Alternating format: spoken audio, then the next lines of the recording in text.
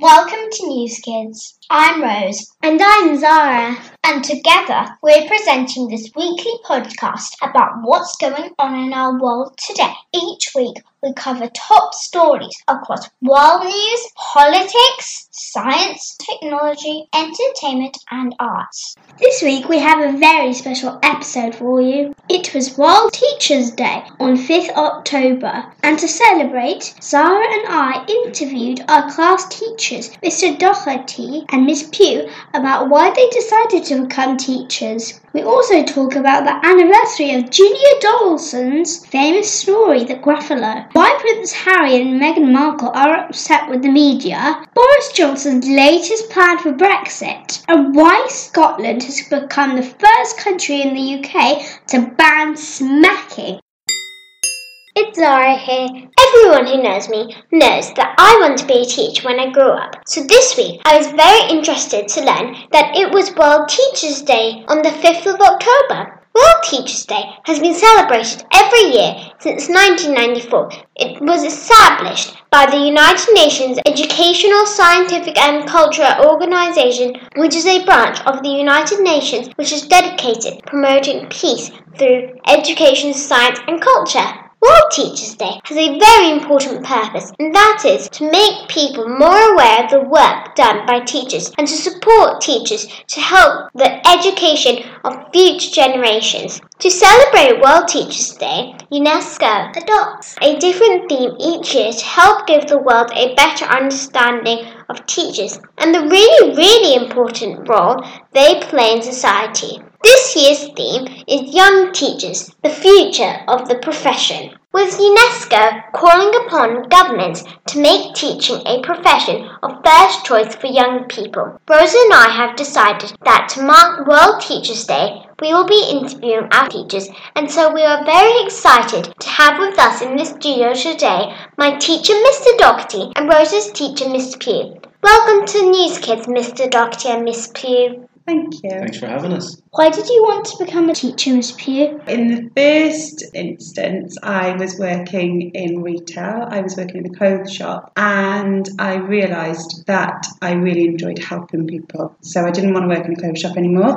I wanted to become a teacher and help people. What about you, Mr. Doherty? My mum was a teaching assistant in my primary school whenever I was growing up, so she would have been working with the older year groups when I was younger, and I liked how she loved the job and liked helping children, and I used to coach like football teams as well and felt like I could add a bit more to that by teaching education. So, what are the best things about being a teacher, Miss Pugh? Oh my goodness, the best things. Well, as Rose knows, I really love mistakes, because when we make mistakes, we get to learn something, which is lovely. And there's nothing better for me as a teacher than seeing when somebody's learned something new, or perhaps when they've overcome something that's really tricky for them. That makes me really happy as a teacher. Yeah, and we both know how tough school can be, and trying to find ways of explaining something that makes it easier for children to understand, and when they get that light bulb moment, if they really struggle with something and then they're like, aha, now I know how to do it, that's really rewarding as a teacher. That's one of the best things. What have been your biggest challenges? Trying to make every subject fun. So sometimes maybe children don't like maths or don't like English, and my biggest challenge is when I sit down and try and plan a lesson to try and make it fun and interesting so everyone can, yes, learn a bit from the lesson, but also have fun at the same time. So I think I'd have to agree with you there. I think, as you say, some children don't like certain subjects, and that's for us to be really enthusiastic and try and make some subjects a bit more boring to try and make them a bit more fun. Don't you ever get a bit annoyed at some children who are quite silly? It doesn't really annoy me. It just, maybe I reflect and think, is this lesson set at the right pitch, or can we do more as a teacher to kind of make it more... Let's make it more exciting. Yeah, make it more interactive and fun. I'd agree. What training did you have to do?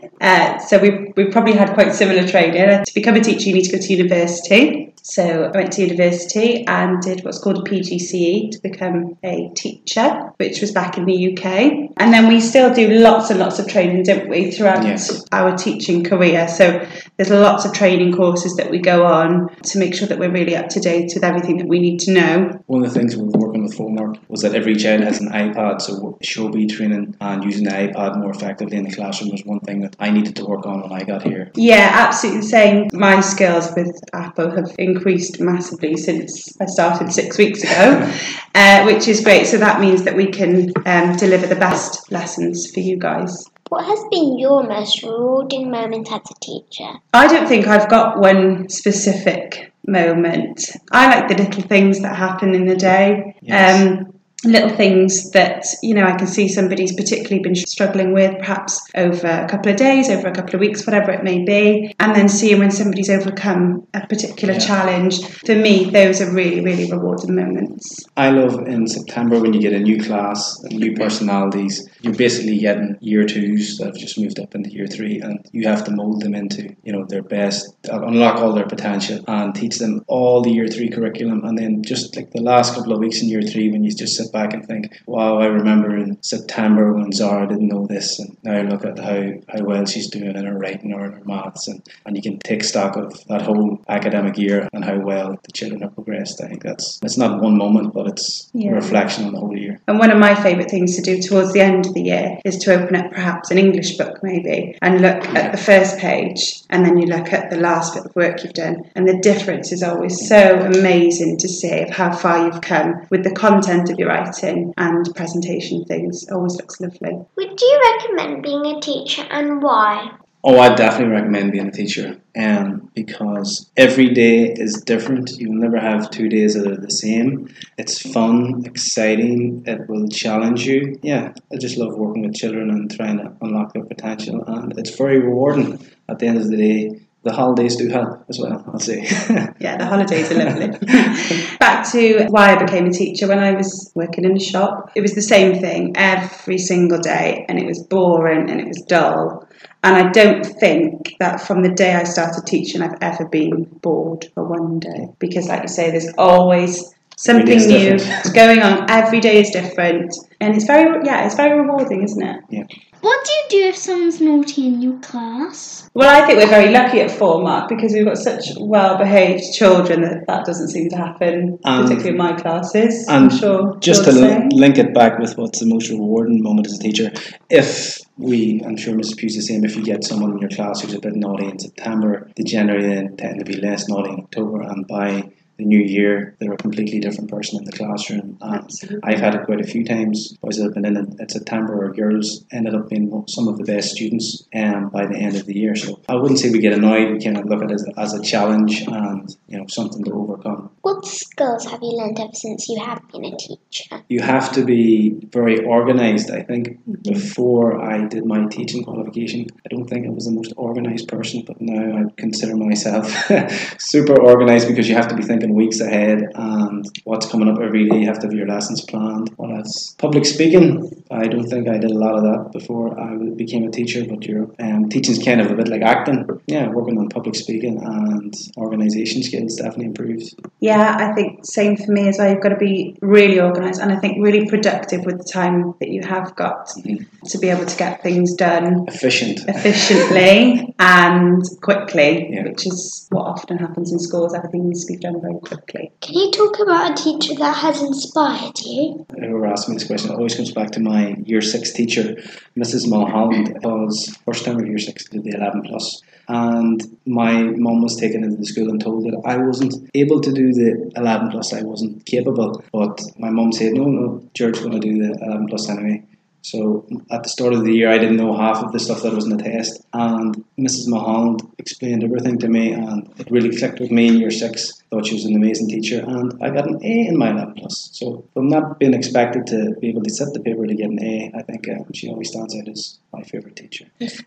I'm going to go for a teacher that I used to work with, who taught me a lot when I first started teaching about how to be really productive, be really organised, make the most of my time management, and gave me lots of little ideas as to how to make my lessons exciting and engaging, and she really, really helped me on my journey as a teacher. And just to go back to why did you want to become a teacher, I think no matter how old you get, you always remember your favourite teachers, your best teachers, and you also remember those teachers that weren't that great. And I felt like I could become a good teacher based on the excellent teachers that I had in my education as well. Thank you, Miss Pugh and Mr. Doherty, for joining us in the studio. Thanks very much for having us, girls. Thank you for having us. It's been lovely.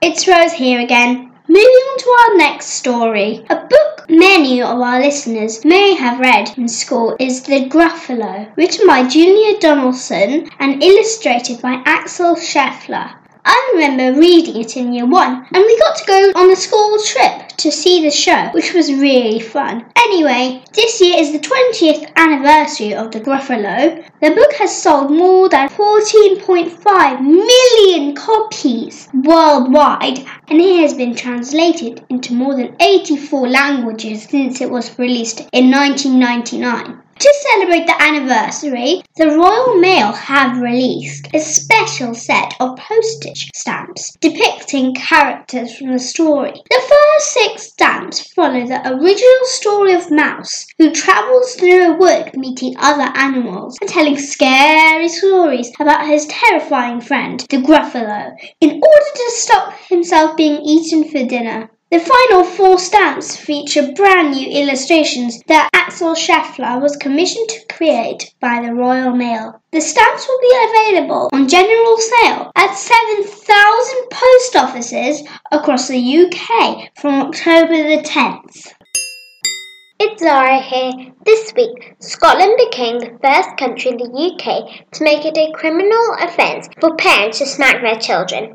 This means that Scottish children will have the same protection as adults have if someone assaults them. Before the new law was introduced, parents could use reasonable physical force to discipline their children. This generally meant that parents were allowed to smack children on the body, but a blow to the head or shaking a child or hitting a child with something was considered illegal. Now, any sort of smacking will be considered to be illegal in Scotland. The bill for the smacking ban was introduced by John Finney, a former police officer who thought that the ban would send a strong message that violence is never acceptable and that physical punishment damages children and is not an acceptable form of discipline. The bill was passed by 84 votes to 29. The Scottish Conservative Party voted against the ban. People who did not support the ban think that the old law was sufficient and that the new law is far too strict and could get parents into trouble for just disciplining their children. Scotland is the 58th country in the world to ban smacking. Sweden became the first in 1979 and Ireland banned smacking in 2015.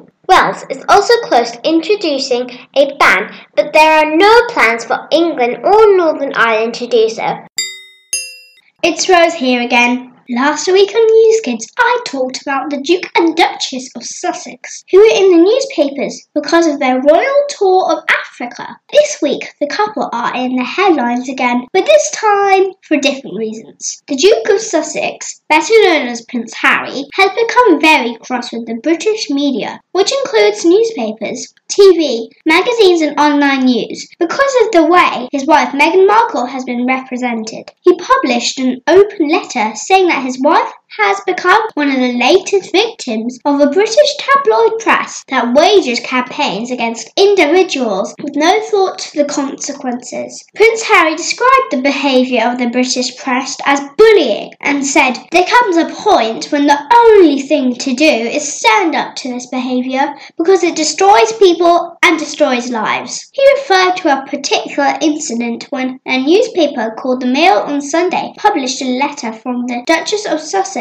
to her father, which they believed had been edited to portray a different meaning. The royals have announced legal action against the newspaper, which the Mail on Sunday has said it will defend. The Duke has said his biggest fear is of history repeating itself, making a reference to the death of his mother, Diana. Diana, Princess of Wales, who was killed in a car crash when he was 12 years old. Diana was being chased by newspaper photographers at the time of the accident, and they were later found to be partly responsible for her death. In a separate story confirmed by Buckingham Palace on Friday, the Duke of Sussex has filed legal action against 2 media organisations because he believes they illegally intercepted his voicemail messages. Further details about the alleged phone hacking have not yet been released.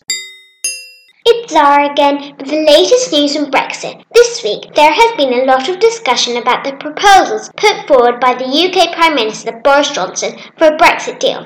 Now, before I go into details, it is important to remember that a big issue throughout the discussions about a deal with the EU has been how the Irish border should be managed. Northern Ireland has a 310-mile-long border with the Republic of Ireland. At the moment, people cross the border easily every day, and goods and services are sold across the border every day, as both Northern Ireland and the Republic of Ireland are in the EU, and so there are no checks at the border for products or people. However, after Brexit, Northern Ireland will leave the EU along with the rest of the UK. Most people do not want to have a hard border between Northern Ireland and the Republic of Ireland. Theresa May had negotiated a deal with the EU where Northern Ireland would continue to follow some of the rules of the EU to avoid having a hard border. This was called the Irish backstop. But, as we know, Parliament did not agree to that deal. Boris Johnson has now written to European leaders about putting forward a new plan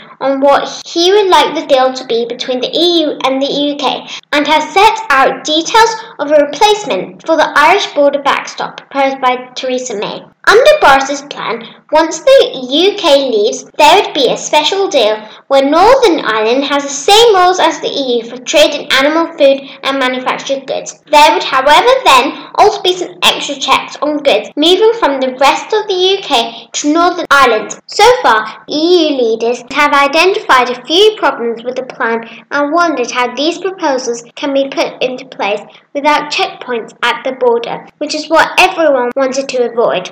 However, the EU leaders have said that they will have a look at the plans before formally responding, and the UK government is aiming to reach a final agreement at an EU summit on the 17th of October. That's all for this week. I hope you enjoyed our show, and thank you for listening.